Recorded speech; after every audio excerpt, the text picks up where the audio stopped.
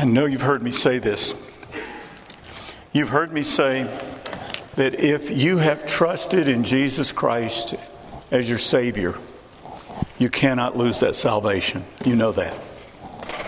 You've heard me say that if you're like the prodigal, and maybe you've been a long ways away from God, that you can come right back to Him and come back into His presence just as you have, in His manifest presence like you were when you got saved. You heard me say this.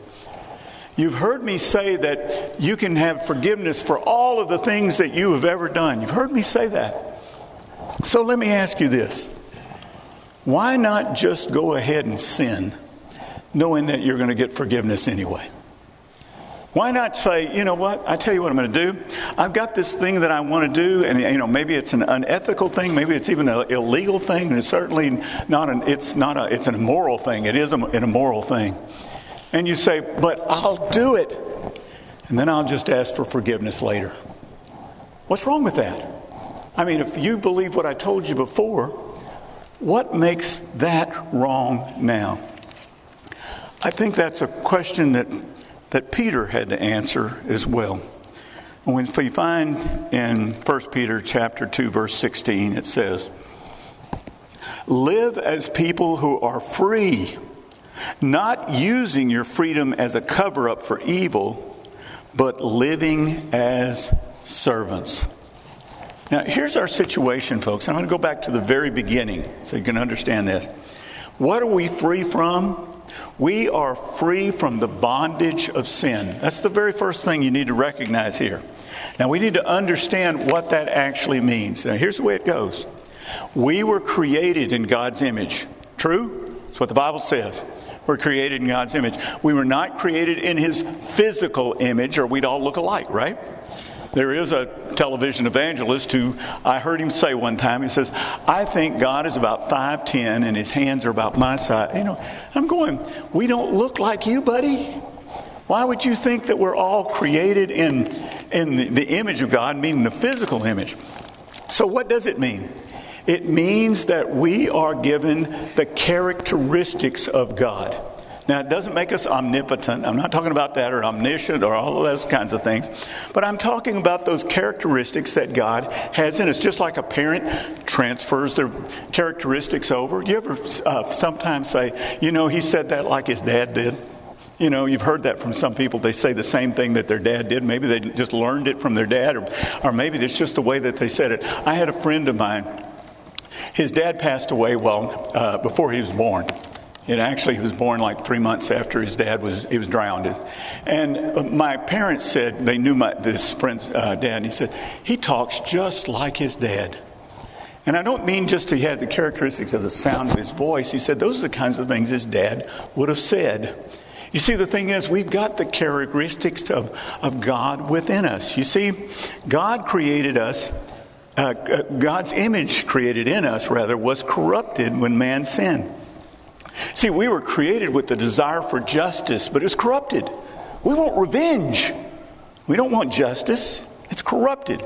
We were created in the semblance of love, but that's been corrupted. We want love that satisfies us rather than love that gives. We have taken every one of the characteristics that God has, and we have corrupted them in some way. And that gives us an understanding of what sin is.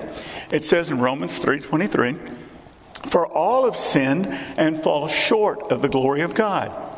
Now we need to understand this statement is more than a condemnation. This is a definition of what sin really is. See, the glory of God can be seen in who He is. What are we supposed to be? The image of Christ, or image of God, rather. We're supposed to be the image of God. The glory then should be seen in us. But in reality, when we have corrupted that image, we've fallen short of the glory of God. God is who He is. He's how he acts. He doesn't entertain. He doesn't lie. It's not something that he strives to do. That's who he is. And so that when we were created in God's image, we blemish that image of God. When we fall short of that glory, the image of God that is within us. You see, I think a lot of people think that all pleasure is wrong. It's not. Or all possessions are wrong. Or all pride is wrong. None of those are true.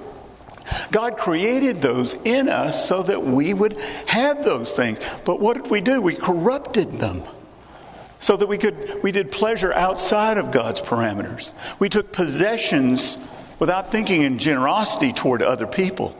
We had pride in lording over people rather than pride maybe in a good job well done, or pride in our children, or maybe even pride in our country or something like that. You see, what we've done is that we've corrupted that image. And so we live under the tyranny of sin without Jesus. See, we've been set free. You see, the flesh cries out and it will not stop until it's fed. The problem isn't that it can't be defeated. The problem is that we can't always defeat it. We're all falling short of the glory of God. And so when the non-believers out there, and a lot of times the non-believer wants to be moral as well. They want to do the right things. They want to be respected and some of the other things that go on.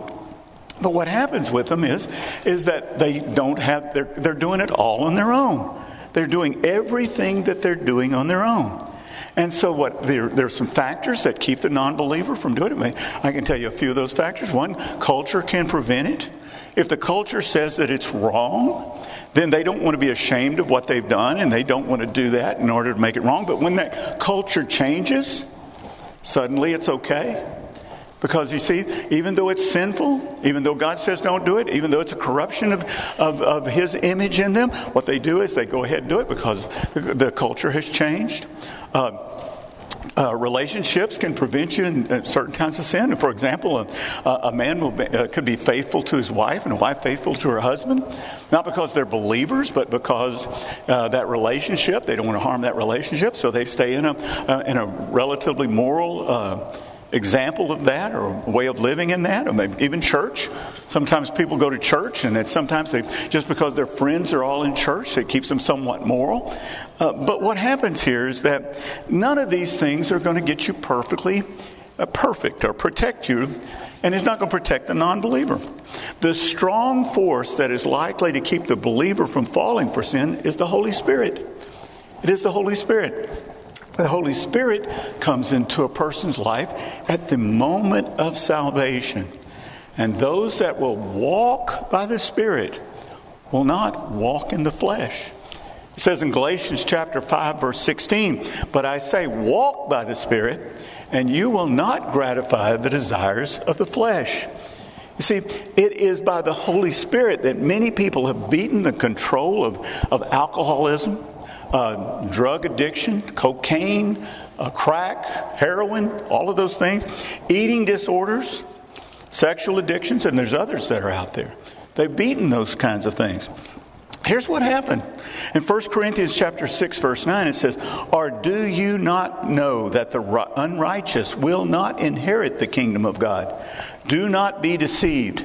Neither the sexually immoral, nor idolaters, nor adulterers, nor men who practice homosexuality, nor thieves, nor the greedy, nor drunkards, nor revilers, nor swindlers will inherit the kingdom of God." But here's the great story here.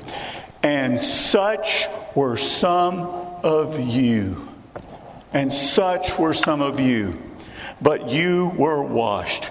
You were sanctified. You were justified in the name of the Lord Jesus Christ and by the Spirit of our God."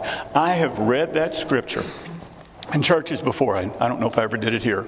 But I read that scripture and I said, have you ever participated in any of these things that I've got up here? And it says, would you please stand? You know what they did? The whole church stood. The whole church stood. None of us here are perfect. None of us are here perfect. Now, you know what I said? I said, I'm in the right church because now I can fit in. I can fit in because such was I as well. In 2006, Alice Cooper, yes, that Alice Cooper, the Alice Cooper that bit the head off of a bat, at a concert that he's doing. That Alice Cooper who sang Schools Out that we played when I was in college like crazy. That Alice Cooper, he turned away from his crazy rock rebellion because he gave his life to Christ. He said that he's still a rebel, though. This is what he said. He said, drinking beer is easy. Trashing your hotel room is easy. But being a Christian, that's a tough call. That's real rebellion. That's really what he said. Paul himself that we have in the Bible, he would be a story of a man who was going absolutely away from Christ. And he was converted to follow Christ. His whole life has been exchanged. The greatest evidence of salvation is a changed life. Not being baptized or joining a church. Those are important things. But they're not the greatest example. The greatest example is a changed life. So we are free from having to fall into sin. We are free from sin's condemnation. It says in Romans chapter 6, verse 23, for the wages of sin is death, but the free gift of God is eternal life in Christ Jesus our Lord. See, what we want to rush to is, look at that free gift of God. But let's look at that front part there. The wages of sin is death.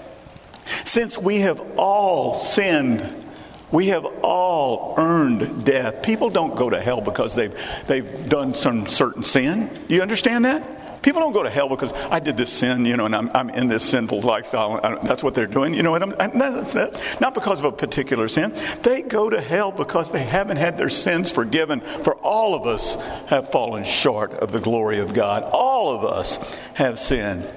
And so we do sometimes a very poor job of presenting salvation. You see, what we tell people sometimes, you ever heard somebody say this? You will live forever if you come to know Jesus. Well, here's the story, folks. All people will have a resurrection from the dead. Not just the righteous, but the unrighteous. The scripture says in John 5:28, do not marvel at this, for an hour is coming when all who are in the tombs will hear his voice and come out, and those who have done good to the resurrection of life, and those who have done evil to the resurrection of judgment. I would love to believe this. It's just not true, but I'd love to believe this. I wish that, if somebody had, they've done wrong, they never trusted in Jesus, never had it forgiven, that they'd get just snuffed out like that, and it would just be over. Do you know that's not what the Bible says? Let's be very honest here. It's not what the Bible says. The Bible says damnation is forever. It is forever. Matthew chapter 18, verse 8, it says, if your hand or your foot causes you to sin, cut it off and throw it away. For it is better for you to enter life crippled or lame than with 2 hands or 2 feet to be thrown into the eternal fire. It says in Matthew 25, verse 41, then he will say to those on his left, depart from me, you cursed, into the eternal fire prepared for the devil and his angels. Eternal fire is obviously prepared for eternity. I don't know if it's like a literal fire. I don't know that. But I realize it's not something that I wanted to experience ever in my life either. It's made as bad as it can be made. Now, I don't know, and I don't know that there will be any clocks in heaven. Why would we need them? But I got a strong suspicion that there will be clocks in hell. And I'm going to tell you what, not because I know this for sure, certain, but when I was a kid, we had Christmas on Christmas morning only. We did not have any presents under the tree until Christmas morning. And they magically appeared somehow. You know what I'm talking about?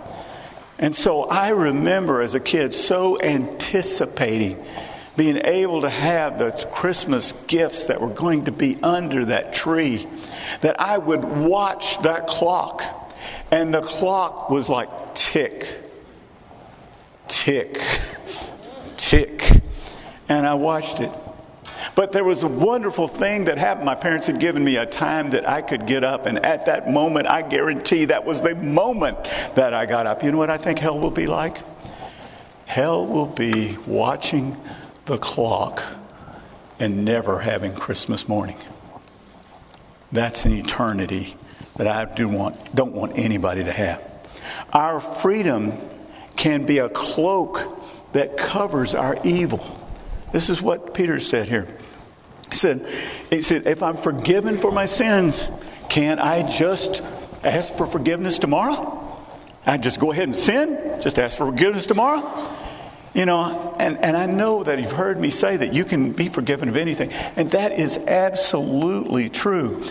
But I'm here to tell you today there are consequences for blatant sin.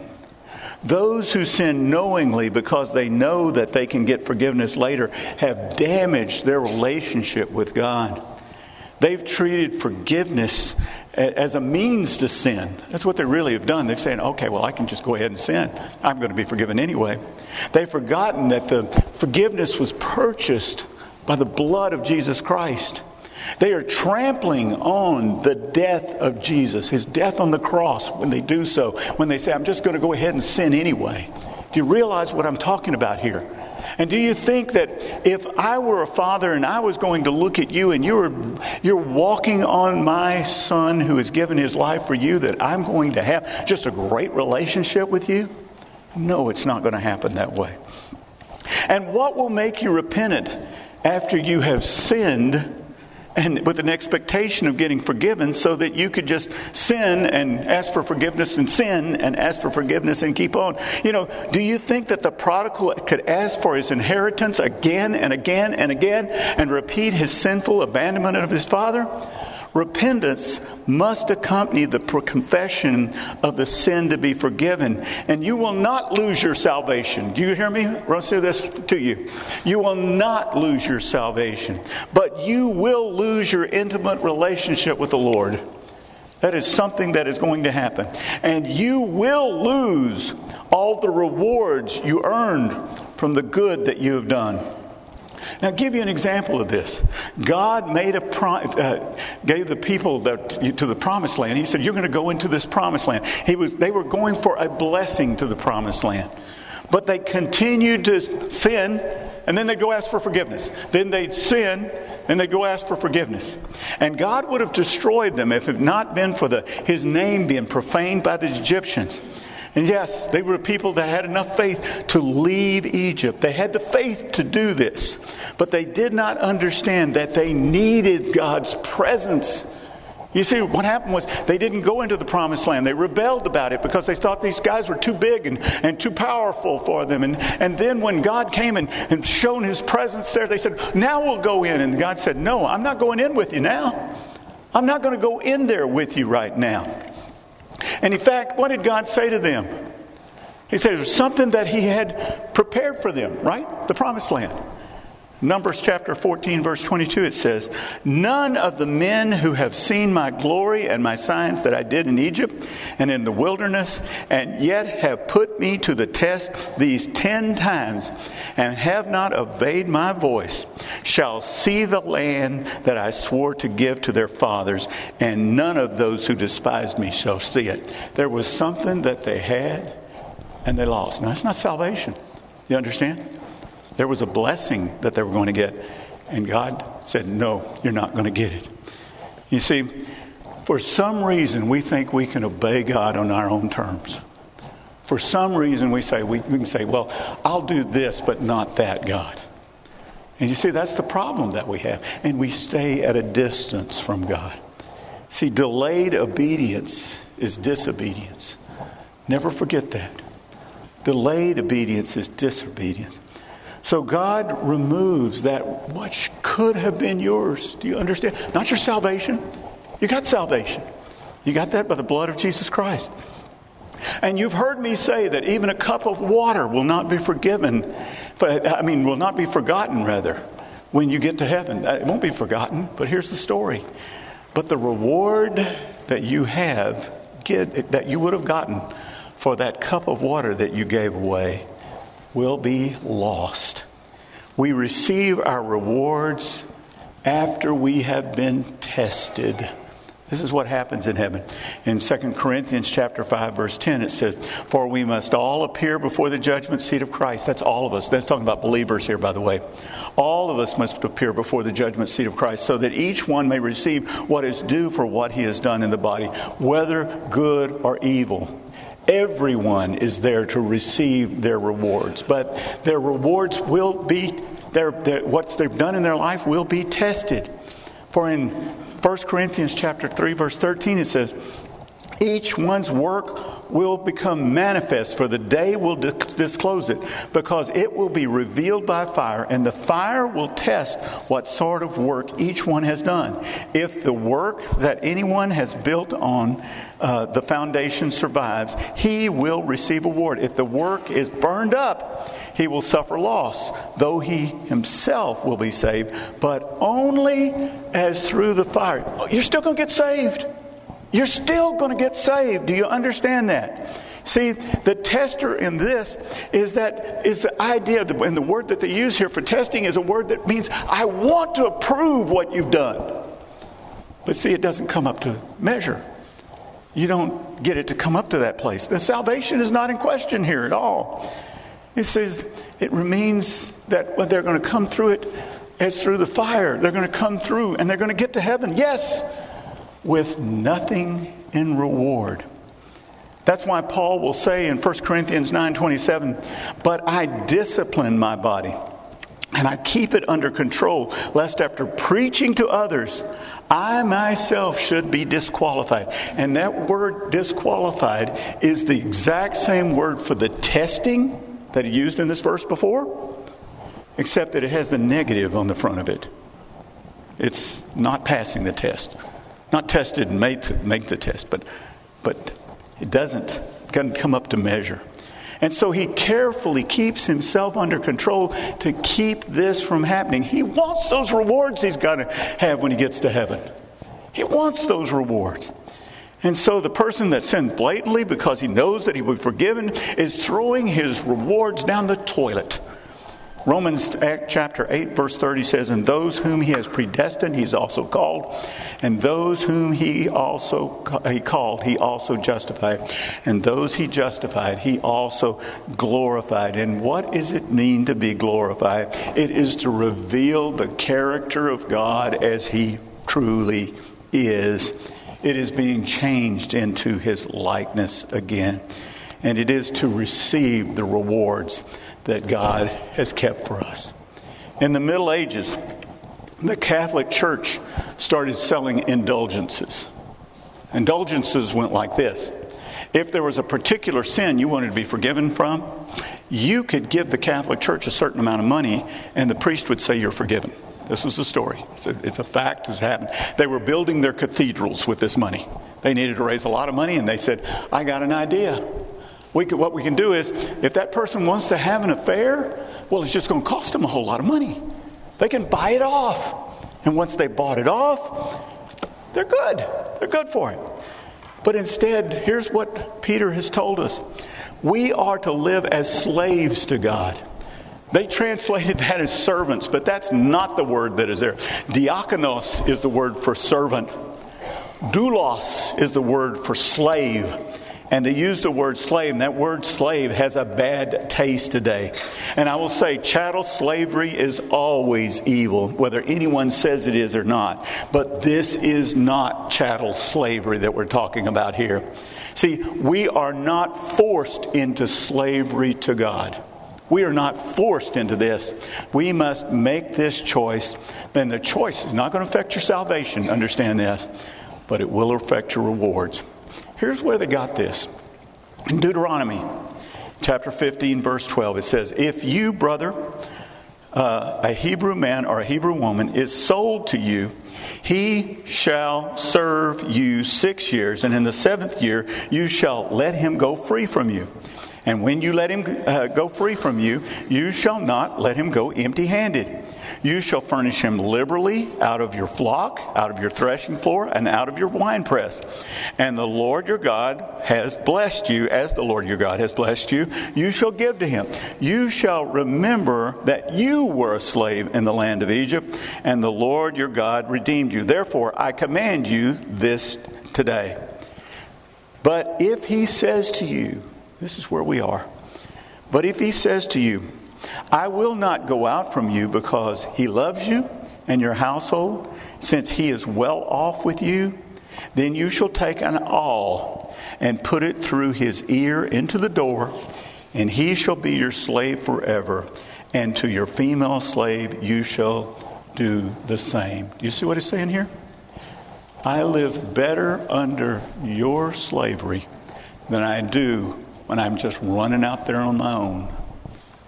We make this commitment to God, and we say, I'm going to do whatever you want me to do. Very few Christians do this. Very few Christians do this. You see, what this means is you won't hold back anything from God. It means that you will have an intimacy with the Lord that can't be surpassed because you have indeed surrendered all. You didn't just sing, I surrender all. You surrendered all to him. Now, I think that there's a lot of people that are going to echo the words that are of Satan in Paradise Lost. And it is better to reign in hell than to serve in heaven. I think that a lot of people, even that are believers, for a slave bonded to his master in this manner will never claim sovereignty. I'm going to tell you what this means. That means you will do what God tells you to do no matter what. No matter what. And that's rare. Slavery to God in this manner is rare. I ask you a question today. Has it struck in your heart? Is that what you need to do? Pray with me.